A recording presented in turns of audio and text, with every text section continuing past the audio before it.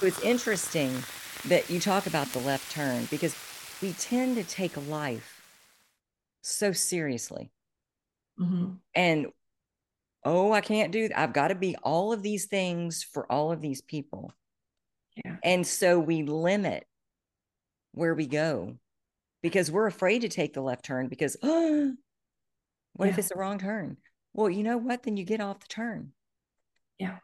If it's not your road, you've experienced it, you know it, and you come back to the main one and go to the next one. But Hmm. we get so caught up in this is the order of things.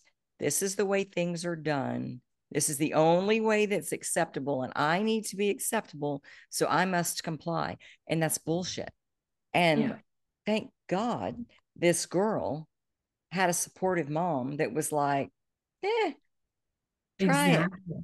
Yeah. because look at where she's at. Not that the mom would have stopped her, because sometimes our Mhm. desire is so great that our parents can be going, oh my God, you need to be doing this or this or this. And you can smile and go, okay, and keep Right. doing what you're doing. But not everybody's that strong. No, very true.